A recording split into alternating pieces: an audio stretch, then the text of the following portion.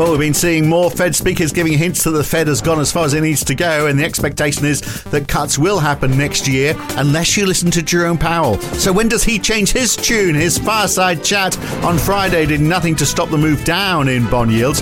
Quite a sharp move down on Friday, in fact. Meanwhile, the RBA and the Bank of Canada this week. So does the US dollar continue to weaken? Do yields move lower? It's Monday, the 4th of December, 2023. It's the Morning Call from NAB. Good morning. Well, after a bit of a lift on Thursday, the US dollar was heading south again on Friday, down 0.4%, which is how much it fell over the entire week, actually. A good day for the Aussie dollar, though. It rose 1.1% on Friday, up to 66 3/4 US cents, 1.4% up over the week. And Friday saw a 13 basis point fall in US 10-year treasuries. Not really quite sure why. It's down to 4.2%, down 27 basis points in a week. Aussie 10 years finished just above 4.5%, only 1 basis point down on the week. And it was a strong day for equities as well, a 0.6% rise in the S&P and the Nasdaq, 0.8% for the Dow, the same for the Eurostock 50. The FTSE 100 closed up 1% on Friday, 1.1% for the DAX. But stocks falling in China and Hong Kong, 1.25% fall for the Hang Seng. And oil, well, the oil markets really are obviously questioning OPEC Plus's resolve, because oil was down again, 2.5% for WTI and Brent down below 79 a barrel now. NAB's Taylor Nugent is with me this morning trying to figure out what is going on here. So, I mean, there was a lot of data around on Friday, but enough to drive the changes we saw. What is surprising is that big fall in treasury yields on Friday, wasn't it? Good morning, Phil. I think that's right. Yeah, there was a bit of data. We did have the manufacturing ISM that came in a little softer than expected, and certainly, directionally supportive of, some continued weakness coming through in the manufacturing side of the US economy, and certainly some of the detail there suggestive of some more potential disinflationary pressures through goods. But as you say, probably nothing to suggest that you would get this much of a reaction. And I think really, if we view this in the context of the week, really the theme of the week was that pull forward in expectations for the timing of cuts and growing confidence that the Fed was done. We had some comments from Powell, which I'm sure we'll touch on in a second, but doing little to push back against the direction of travel there over the week. Yeah. So in those ISM numbers, it was largely, we saw a fall in the employment index. That was good. But we saw the manufacturing price index rise. We saw an uptick in new orders as well, both of which you could say, well, that could have an impact on inflation. That could slow down this fall in inflation. Yeah. So I think the uptick in prices, that can be fairly volatile. I think what you can see, although there was an uptick in new orders as well, it's still below 50, and so suggestive that there is that kind of demand softness on the manufacturing side coming through. And so I think that, elsewhere in the details, those kind of supplier delivery times and other things are also suggestive of, capacity constraints there, not biting anywhere near as hard as they used to be. And so I don't think, even despite that uptick in some of the volatile subcomponents that you point to, I think the broader message from the survey, especially with that headline number a little bit softer than expected, was that, that manufacturing side not generating new inflationary pressures. So we had couple of Fed speakers. So yes, Jerome Powell giving his fireside chat. We also had Goolsbee again saying everything is on track to reach 2%. There's no evidence it's stalled at 3%, he said. A decline in housing inflation will help bring it down further. So there's somebody who's basically saying, giving the indication that they're not going to do any more. And so the next move is going to be down. But Jerome Powell said it's too soon to be talking rate cuts. It would be premature to conclude with confidence we've achieved a sufficiently restrictive stance, he said, or to speculate on when policy might ease. No matter that, the market's still expecting a hike in March. So everyone stop listening to him. Well, I think the detail there, in his remarks on Goolsbee first, really no surprises from Goolsbee. He'd said similar things earlier in the week as well. And so he's one of those FOMC members that's kind of increasingly confident that inflation is heading back to where they need it to go. I think, while Powell did push back a little bit against, calling victory on inflation, there really shouldn't have been any expectations that he would be, calling victory at this point, still wanting to retain that optionality. And I think when we look forward to the the December meeting, although, consistent with what we've heard recently with the way that the data has come in, even more importantly, they're not going to be moving in December, but I think that tightening bias probably will remain, and that just reflects the kind of the comments that Fed Chair Powell was making there.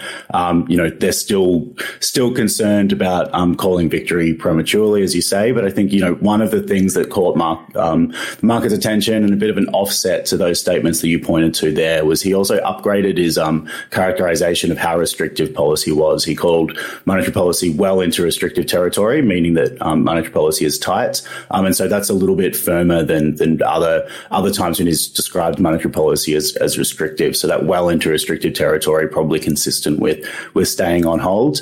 And it's just a matter of, watching the data coming in, keeping that optionality open in case they get surprised. But the discussion around needing to retain the option to hike further really did seem to be couched in if we get some surprise in the data that means we need to come off the sidelines rather than kind of an active consideration given the current data backdrop. So big fall in yields, down to two words, well into. Do you think that might be part of it? A lot of the move in yields was already in place before Powell was speaking. So I think the pushback there didn't do much to kind of change markets' mind and get yields moving back higher. But it's certainly not the case that a big fall in yields off the back of those remarks. So what about the situation in China? So I mean, we know that there's weakness in China, but we had the Beijing manufacturing PMI on Friday. It came in at 50.7. in November. So actually in expansionary territory, up from 49.6 in October. The official number, of course, fell last week to 49.4. So there is a difference, of course, between the size of the companies in these two surveys, isn't it? But interestingly, the smaller companies in the Beijing survey said they were quoted as saying that they're worried about the global economic outlook, whereas I think the global economy is worried about the China outlook. It's a bit of a chicken and egg situation going on here. Yeah, I think that's fair. So yeah, the Tyson PMI a little bit above 50 and a little bit of a contrast to that official measure that we got on Thursday. The Tyson PMI tends to be a little bit more export focused as well. But I think, although it did tick above 50 at 50.7, it's hardly, a signal of particular strength. And some of the subcomponents, including the employment sub-index in that PMI as well, were also soft. So not a particularly strong signal for the strength of the Chinese economy at the moment. We get trade data on Thursday, which will also be kind of another useful indicator in how that demand piece is going. But I think, as you say, what we've seen is that, any hopes that China could be an engine of demand growth and could, be a little bit out of cycle as restrictive monetary policy starts to slow things down in advanced economies, that, growth and recovery from China could be a bit of offset in the global demand picture. Those hopes aren't really coming through. And as you say, kind of China, although there's some signs of stability, certainly not an engine of growth as other economies slow down. And that has to be evidenced in the weaker oil prices. Despite deeper cuts supposedly being promised by OPEC Plus next year, the fact that oil continues to fall, I mean, it shows two things, doesn't it? One is that people don't believe OPEC Plus are going to be able to make the cuts that they're promising, or they're going to be deep enough. But I mean, obviously, it's also an indication. If we didn't have OPEC Plus happening at the same time right now, we'd still be seeing it going low, possibly even lower than it is now, which is a sign that of just how much demand is expected to fall next year. Surely, yeah. So the prospect for demand growth in oil as well, with where we are in the economic cycle, probably doing nothing to support prices, as you say. But I think the key theme in the last week or recently has really been that supply picture, and that skepticism that the voluntary cuts announced by OPEC will be delivered, and then also whether they are kind of sufficient to kind of defend that $80 level, especially when you're in an environment in which US production is increasing. So I think that skepticism combined with that picture of kind of hardly a demand outlook for oil that's suggestive of strong growth, all meaning that the oil price is lower despite what we saw on Thursday out of OPEC. Right. Well, two central banks this week to care about. One, obviously, is the RBA tomorrow. We'll talk about that in a second, but also the Bank of Canada. Canada's unemployment rate ticked up ever so slightly on Friday, even though they had 25,000 extra people in work in November. But a big shift, actually, from part-time work, which was down 35,000, full-time work up 60,000. So clearly people want to work full time and the jobs are there, which, you could say, well, okay, if there's more people working full time and the jobs are there for them to do it, then they've got more money in their pocket. That could mean, we see a fall in the slowdown in inflation, potentially. Potentially, yeah. I don't think there'll be anything in that data to change what the Bank of Canada does this week. Widely expected to be on hold. Which is nothing. Fully priced for on hold. Most analysts expect it. But as you say, nothing there to suggest anything other than kind of further gradual cooling in the labour market. Employment a little bit stronger than expected. Unemployment ticking higher as expected. At 5.8, it is is well above its kind of cycle lows at 4.9% in April. And so there has been April last year, sorry. So there has been a pretty material deterioration in the labour market there. But again, the unemployment rate's still low by historical standards. Wages growth still running at levels that would make the Bank of Canada a little bit uncomfortable about their consistency with inflation returning to target. So, no reason for them to kind of respond to that data particularly, but not really the all clear on domestic inflationary pressures either.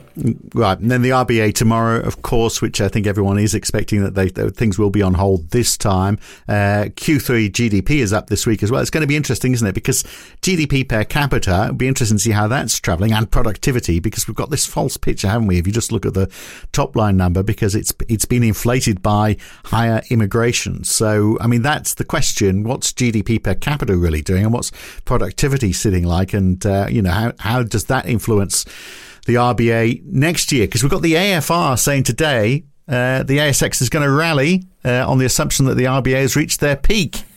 But of course, NAB's view is no, that is not the case. Yeah, so we don't expect the RBA to be hiking this month. We think that they'll be on hold. We think that final paragraph will probably look fairly similar and keep that tightening bias, even though that's not as emphatic as it may have been at earlier meetings. But I think when we look at where the forecasts were out of November, when we look at where the data flow has been since that meeting, that combine that with the RBA's kind of patience and their kind of reluctance to deliver further tightening unless they kind of see that clear case in the data that they need to. We don't think enough has changed for them to move already, given that guidance, but we do think that the pressures in the backdrop and the way that the RBA has described the outlook themselves out of the November SOMP do justify some further tightening. And so we continue to expect a hike in February. As you say, there's a fair bit of data between the December meeting and when the RBA comes back next year in February. And so GDP, the day after the RBA on Wednesday is one of those. And then we get some important inflation data as well ahead of that February meeting.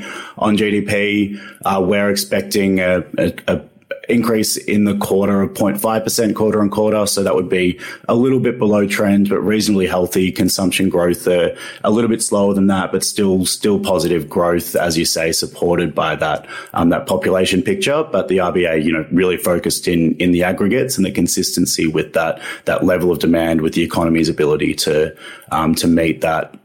To meet that demand where it is. And, Bullock was pretty clear in her recent commentary that certainly the RBA's assessment is that we do need to see some further cooling in order to bring that more into balance. And so, even though it could show another kind of per capita decline in GDP, I think given the strength of where we were out of the rebound and given the capacity constraints in the economy, I don't think the RBA will be viewing that as necessarily too negative a picture. Right. Okay. Well, we also get the Melbourne Institute inflation gauge today. We get New Zealand's terms of trade for Q3, the value of home loans for October for Australia. Otherwise, a pretty quiet start. We've got COP28, of course, going on this week in Dubai. If you want to know where a chunk of the world's private jets are, ironically, that's where they are. And of course, it's jobs week as well. Non-farm payroll on Friday, plus US services ISM, Chinese trade data this week as well. So there's a bit going on, but we'll leave it there for now. Good to talk, Taylor. Catch you next time. Thanks, Bill. And that's it for today. That's the Morning Call. I'm Phil Dobbie for NAB. I am back here again tomorrow morning, bright and early. I'll see you then. Thanks for listening.